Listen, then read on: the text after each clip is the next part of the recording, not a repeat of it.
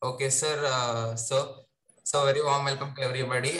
This is Boring Test, the board guy. I'm Mr. GS. The date is 7th May 2022, and the time is 12:52. And so we have a very special guest. It's my English teacher Sundesh sir. So we are going to discuss some philosophers and their philosophies. It's going to be a short 20-minute episode. I hope you love it. So let's start. So, sir, I read Nietzsche's Reason in Philosophy, how the true world finally became a fable, the history of an error. So, I understand that you have read him. So, I have some questions. Why is awareness of the world secondary to consciousness of self?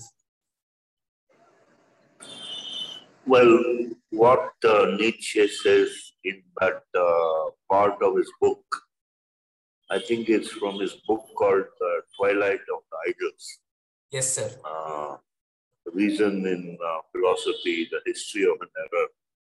So what he says in that book is that, from time immemorial, almost since the beginning of Christianity, in fact, people have tried to subdue and control their desire and so on through the use of reason. Because these desires and passions and emotions and even thoughts, they took them on a whirlwind tour.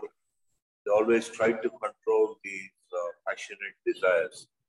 And they thought that reason would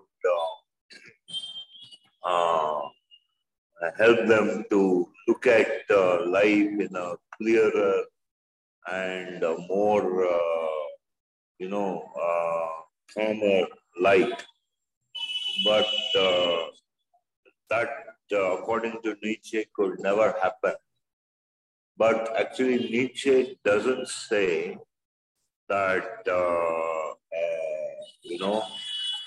consciousness of the self is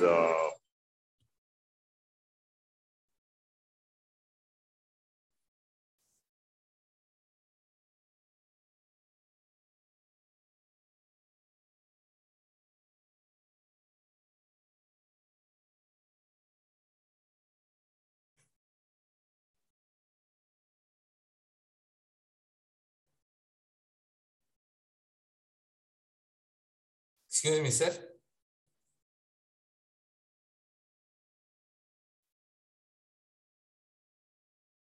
was a network issue. So we are continuing it. You are telling about something about Nietzsche. yeah. So actually, Nietzsche doesn't say that knowledge of the self is all that helpful in real life, right? Yes, sir. But and in fact, he doesn't actually say that consciousness of the self comes prior to consciousness of the world. That is actually said by the psychoanalyst, that is Carl Gustav Jung, who in fact makes the comment in one of his books called The Syzygy. The Syzygy, that is, Syzygy is a description of anima and animus. There are two parts of the psyche. Yes, sir. And in that essay or article, he says that he who knows himself knows God. That's what Carl Gustav Jung says. And in fact, Carl Gustav Jung, I think he rightly says that, the psyche, that is the mind, part of the mind, that is the first thing that experiences the world. It is the first thing that experiences the world. See, according to Jung, there are two types of, there are two psychological types in the world. One is the extroverted type, and the other is the introverted type. The extroverted type always tends to look outside. He hardly ever pays attention to himself. But the introverted type always tends to, sort of sublimate external reality so that he can, get a grasp of what he is doing. So this idea of the self coming into the knowledge of the self coming prior to knowledge of the world actually belongs maybe to the introverted psychological type. So, of course, I'll repeat what Young says. He says that if you want to do anything in the world, it is you are doing it. That is, your psyche is the first experience of the world. So, in order to do something in the world, you must have a knowledge of what you are and what you are capable of. Basically, what you say, you must know your strengths and weaknesses. Yeah. So that was a very good explanation, sir. But if I may ask two questions, follow-up questions. One is the conventional notions of the modern world, that introvert and extroverts are like introverts are like depressed people and extroverts are like lively people who go outside, do everything. Introverts are like mostly in their homes, confined to one particular location, do not mingle with others, etc., etc. How does that compare with others, sir? Like the view given by Nietzsche? Actually, introverts and extroverts, they're both successful in their own ways, according to Jung. Okay.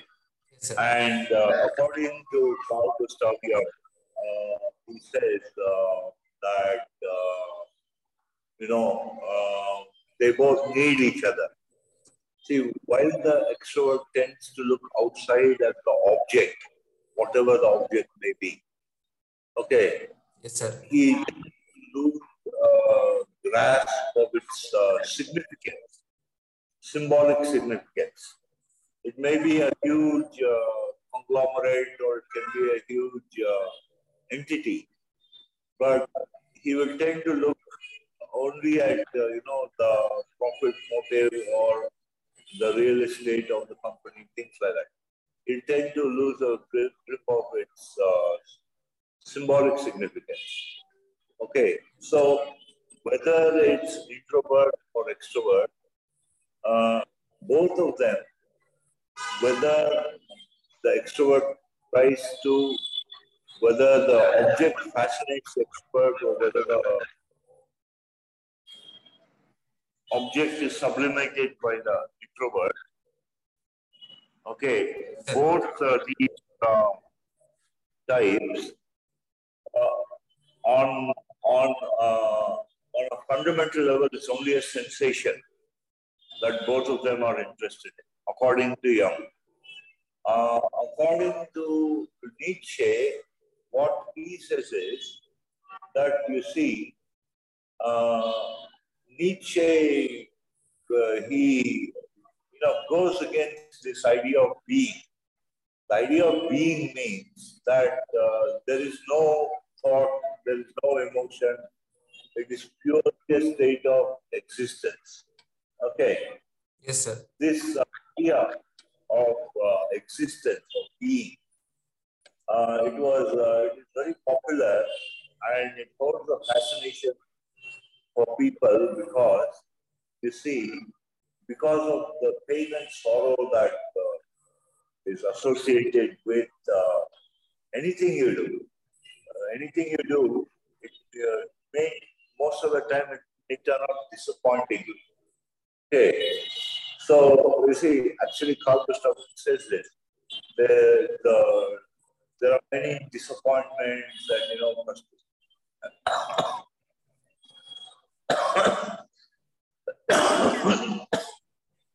there are many struggles, risks that all end in disappointment, right?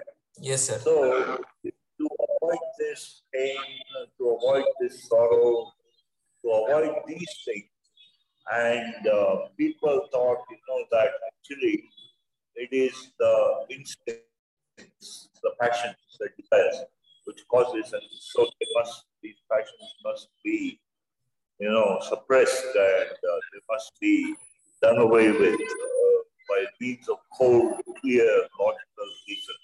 Okay, so Nietzsche actually goes against this. He says, if you're just in a state of being, if you're just existing, then what is the use? You might as well be in heaven or in some other ethereal place, beyond the clouds. Why should you come down to this earth?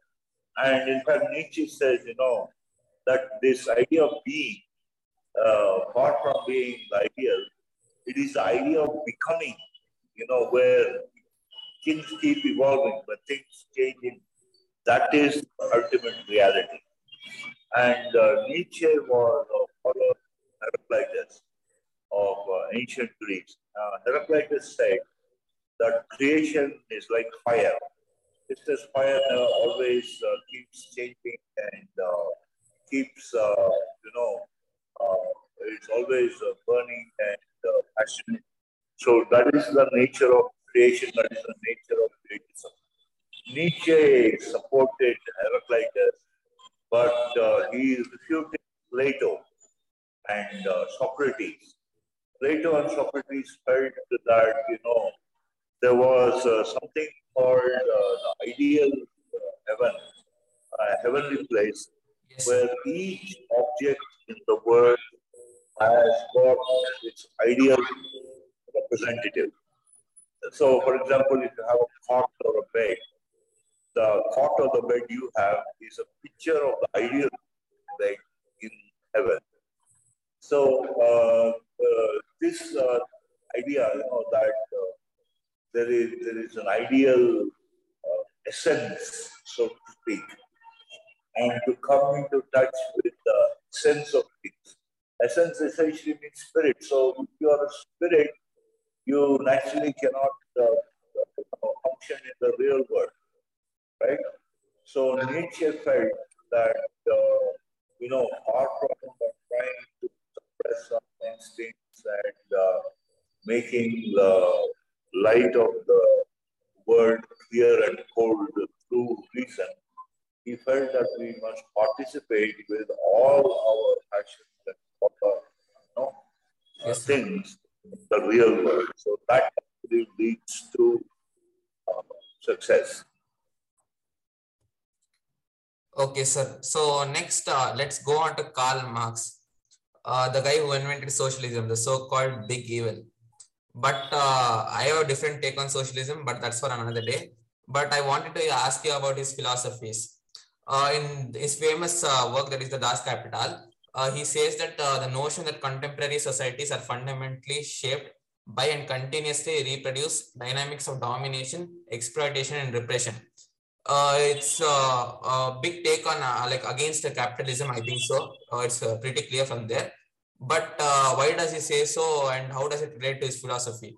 And why is language an important tool for this, sir? Actually, when you talk about exploitation and oppression, Yes, sir. you are talking about the stronger and the weaker. Yes, sir. And what Nietzsche says about this is that there will always be inequality in the world. It is not as though just because capitalist countries follow democracy, that everyone is equal there. Equality is a myth according to Nietzsche. Okay, Yes, sir. equality is a myth according to Nietzsche because there will always be the stronger and the weaker. And in fact, according to Nietzsche, he says that apart from calm, cool thought being the arbiter, being the decider of calm, cool thought making decisions, it is the power and the strength that ultimately have sway over the outcome of an event. So it is not as though that somebody will try to uplift the masses if they don't have an advantage in it. There simply has to be something that is desired by the person else. It cannot be totally platonic, platonic sort of attitude that people can have towards others. In fact, somewhere, I think I read it in some humorous poem or something, that, people just don't want to help others. Okay, it's against their nature. So whatever you do has to come from within. There are very few who, actually do this. So, whether when we talk about oppression and things like that, it depends on the people. There may be a minority or majority, but they have the power and the strength. That decides the thing. And as far as language goes, see, the language of the oppressed. See, according to William Wordsworth, the sweetest songs are made from saddest thoughts. The sweetest songs are made from saddest thoughts. So those people who are oppressed, they tend to sing of their problems. They tend to write poems, and they tend to, use art as a means of expression. But the language of the people, especially, cities and cultivated places, it is not actually suited to poetry and to art in general, because you see, if you look at society, for example, if you take the state of Karnataka, if you go to North Karnataka or to Canberra or to Dakshin Kannada, you'll find the dialect of Kannada spoken there is much more musical. They're not in the mainstream. They are, if you take a place like Malnad, or if you take a place like if you take a place like, these are not cultivated places, but their language is musical. And that's what William Wordsworth also says. In fact, in his book, Preface to Political Ballads, William Wordsworth wrote, that the language of the common man is more suited to poetry than was the language of the court of his time, King's Court. So, this sort of thing are some of the ideas, about oppression and language. When people are oppressed, they tend to sing and produce art. Yeah. It's a really fascinating take, and I hope, and it's actually really fascinating. I hope other people also look into these different philosophies, etc., and try to lead their life through them. And then I think so. Let's go on to maybe last year most favorite philosopher, that is Henry David Thoreau. And I'm deeply interested actually in his take on civil disobedience and slavery, because he came into prominence when there was the Civil War in America. So how does that relate to his philosophy? Actually, civil disobedience may not have much of a philosophy as such. It is more of a political pamphlet. As indeed, like many of the world leaders like Martin Luther King, like Mahatma Gandhi and Nelson Mandela founded, they used civil disobedience for their own freedom struggles. In fact, the story goes that Thoreau was on his way to get his shoes mended, and the tax collector came and asked him to pay his poll tax. And Henry David Thoreau refused to pay the poll tax because he said, if I pay the tax, the money that I pay will be used to buy a musket. Musket is a gun in those days. No, rifle. It will be used to buy a musket with which to shoot a slave or to help America participate in the war against Mexico, right? Yes, sir. So he didn't want to pay his tax to an unjust government. Okay. He speaks of a just government. He speaks of legislators like Solon in ancient Greece. And, they were divine legislators also. In ancient Greece and Rome, they were divine legislators. But modern governments are nothing but, an image of those sort of powerful empires, governments of those powerful empires. So he asked, if the government of America is going to regulate the export and import of tobacco, Yes, sir. is the export and import of tobacco a fit subject for government, for divine legislators?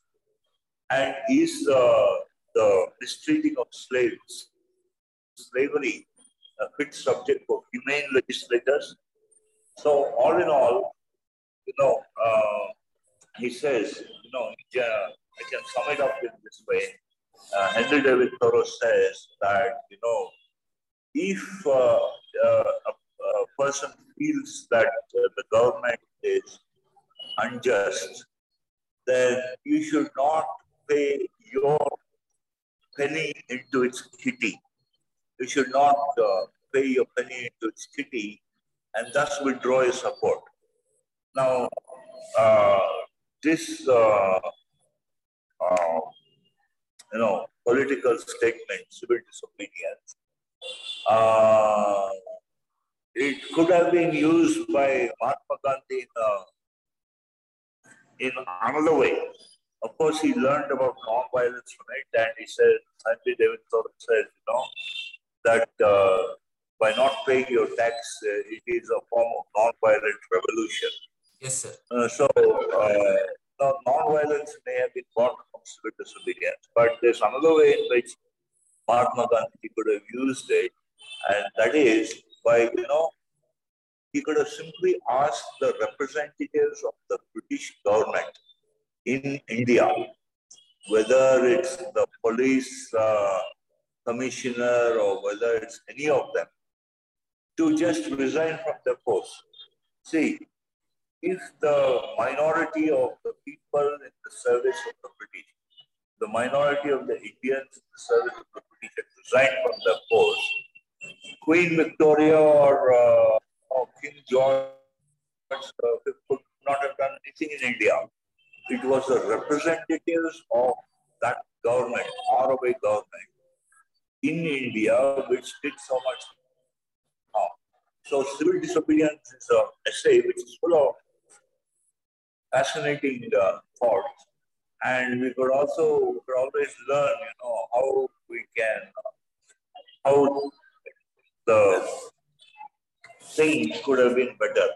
Okay, so it is a mirror which is holding up as a mirror to governments today. Okay, so of course, if you take civil disobedience aside, you will also have to take into account Nietzsche, because if you look at Nietzsche, he says, power is the arbiter. Power is a thing that makes decisions in the real world, and it's not actually gentleness and calmness like Thoreau suggests. So both these authors should be dealt with thoroughly. There should be no half-hearted or half-baked reading of them. Okay, because many times they will sometimes they controvert themselves. They say, they contrast their own arguments. Okay. So both of them do give a rounded view of society in their writings, people in their writings. That is, both power as well as gentleness play a part. Okay. Yes, but must have a thorough reading and not half-baked reading any author, actually. And some authors must be taken with conjunction with other authors. Because as Emerson, Ralph Waldo Emerson says, the influence on genius is too strong. Okay, so you must have periods of rest and you must try to, look at it partially in a spirit of objectivity before you decide on any course of action suggested by either one author or many authors.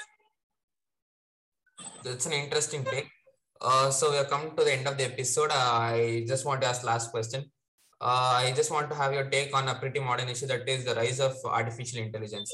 It makes someone happy, it concerns someone else, but what's your take on that, and how do you feel that we humans can cope up with the rise of artificial intelligence?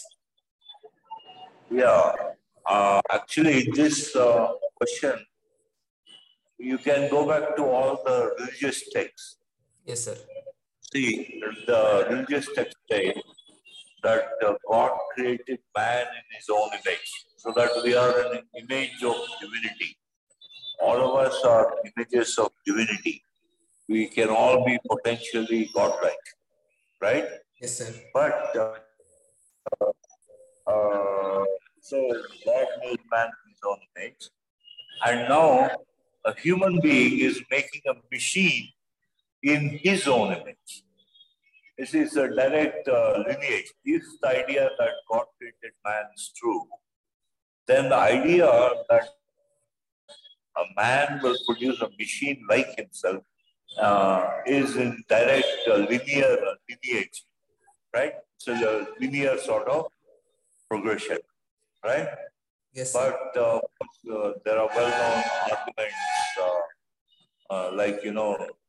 or artificial intelligence will take away many of the jobs of people, and only those jobs which require extreme amount of intellectual exertion. People who are the smartest, only they will have jobs. The rest will be unemployment and will be unemployed, and so on and so forth. The current at the present time, and it is of course they will try to sort of gloss it over and say, of course, comforts will be increased, and the number of leisure hours of everybody will be increased, and people will have plenty of leisure. But actually, what happens is, let's suppose you have one machine to cook rice, like a pressure cooker. Yes, sir. Then, if you have then the time spent in cooking rice will be lessened, but the time spent in other work will be increased. So, apart from decreasing the labor, and apart from decreasing the now as a result of this mechanization of the world, we have 24/7 sort of work periods going on across the world. Whereas before, they went to sleep with the setting of the sun and they woke with the rising of the dawn. Now it's a 24/7, right? Yes, sir. So this idea of artificial intelligence, okay, I think only a few people are capable of actually bringing any significant, advances, technological advances in this field, those which will be applied across the globe, and those which will be applied and which humanity will have to face. Okay. Yes, sir. I will not say that AI will actually help humanity, but of course it can. We can't say that, that all the forms of dangerous work, like those with mines and those with explosives, can be done by humans. But robots and artificial intelligence, I think, they are here to stay, despite many people being against it, and have the reason and common sense also rebels against having machines do our work. Because at that time, we'll be without any muscular effort at all. And we as well without gravity and our muscles would become Yes. soft. But nevertheless, it is a step, next step in progress of civilization. That's what I think. So thank you once again, sir. I really appreciate it. It's been a great episode to shoot off, and I hope you loved it. And as the great Walter Cronkite said, that's the way that is. I really hope you love this episode. Thank you very much. See you again on episode 3. Thank you, sir, once again. Thank you. Thank you very much, Mr. Lau, for your opportunity. Thank you, sir. Thank you very much.